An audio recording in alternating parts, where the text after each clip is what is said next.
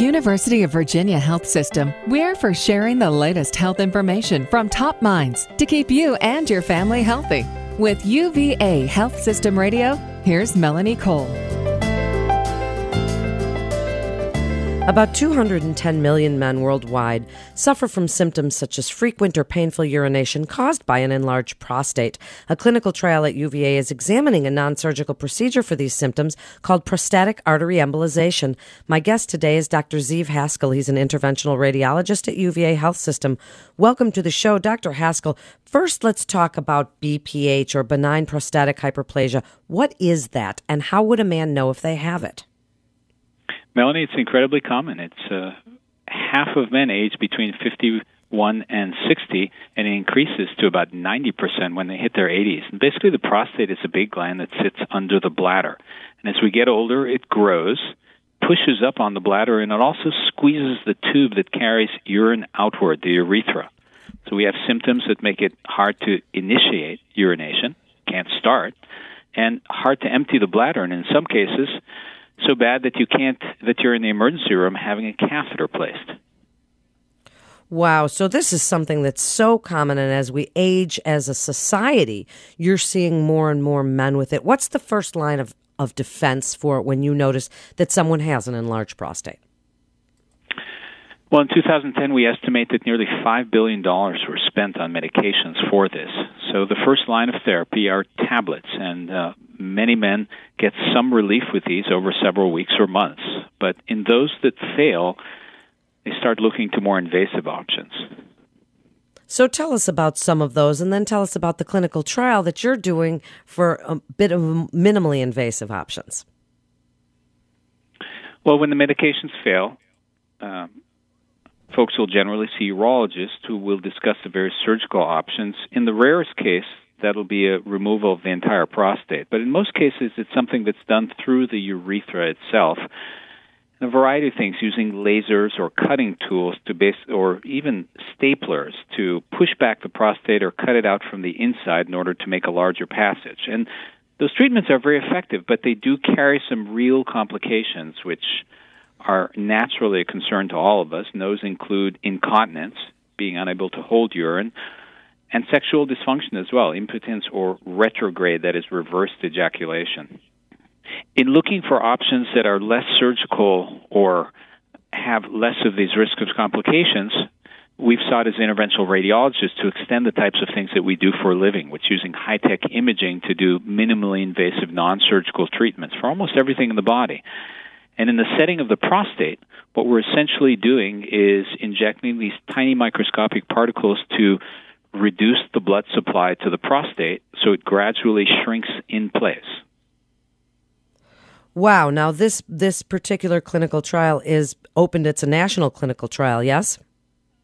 Yes, that's right. It's a pilot study that is under the guidance of the FDA. We have it approved by the FDA, so we've chosen to do this rather than simply to offer the treatment, to hold ourselves to the highest quality and rigor to get the best evidence to support the widespread use of this in the U.S., and at the same time provide the extremely detailed and high level of service and care that you get when you're involved in a clinical investigation. So as a potential alternative to other available invasive surgical treatments, Dr. Haskell, tell us a little bit more about the PA procedure and what it involves. This was pioneered outside of the U.S. and has been performed over 1,000 times, but the good, solid clinical information in the U.S. is still lacking. As a patient, what it means is that you meet our team of urologists and interventional radiologists at our clinic. You get screened for the study, and this is something that makes sense, and then the actual procedure is done under light-conscious sedation. We have a tiny tube that is smaller than a spaghetti and more flexible than that. We pass that inside of the arteries and through that an even tinier one directly to the ones of the prostate. We have some sophisticated imaging that allows us to make sure that we're only injecting this material into the prostate and not into adjacent things that we wouldn't want to block off. We do that to both sides. And that usually takes us about an hour and a half. Patients are relaxed and awake, and many of them are actually watching it on a black and white screen because you can't actually feel anything that is happening inside of the arteries. There are no nerves to feel with. We discharge our patients the next day, and then we see them in follow-up as part of our protocol, which actually mimics what we'd want to do as best care anyways. So how long can they expect to see maybe some symptom relief if the prostate is shrinking from this procedure? Well, in some cases, men will experience some improvement within a week or two, although more typically it's gradual over several weeks, and we have some patients who have had the same extraordinary good results that have been reported outside of the U.S. and at other centers as well, which is that those inability to hold urine or having to constantly go have really diminished, set the clock back many, many years in that sense without an operation.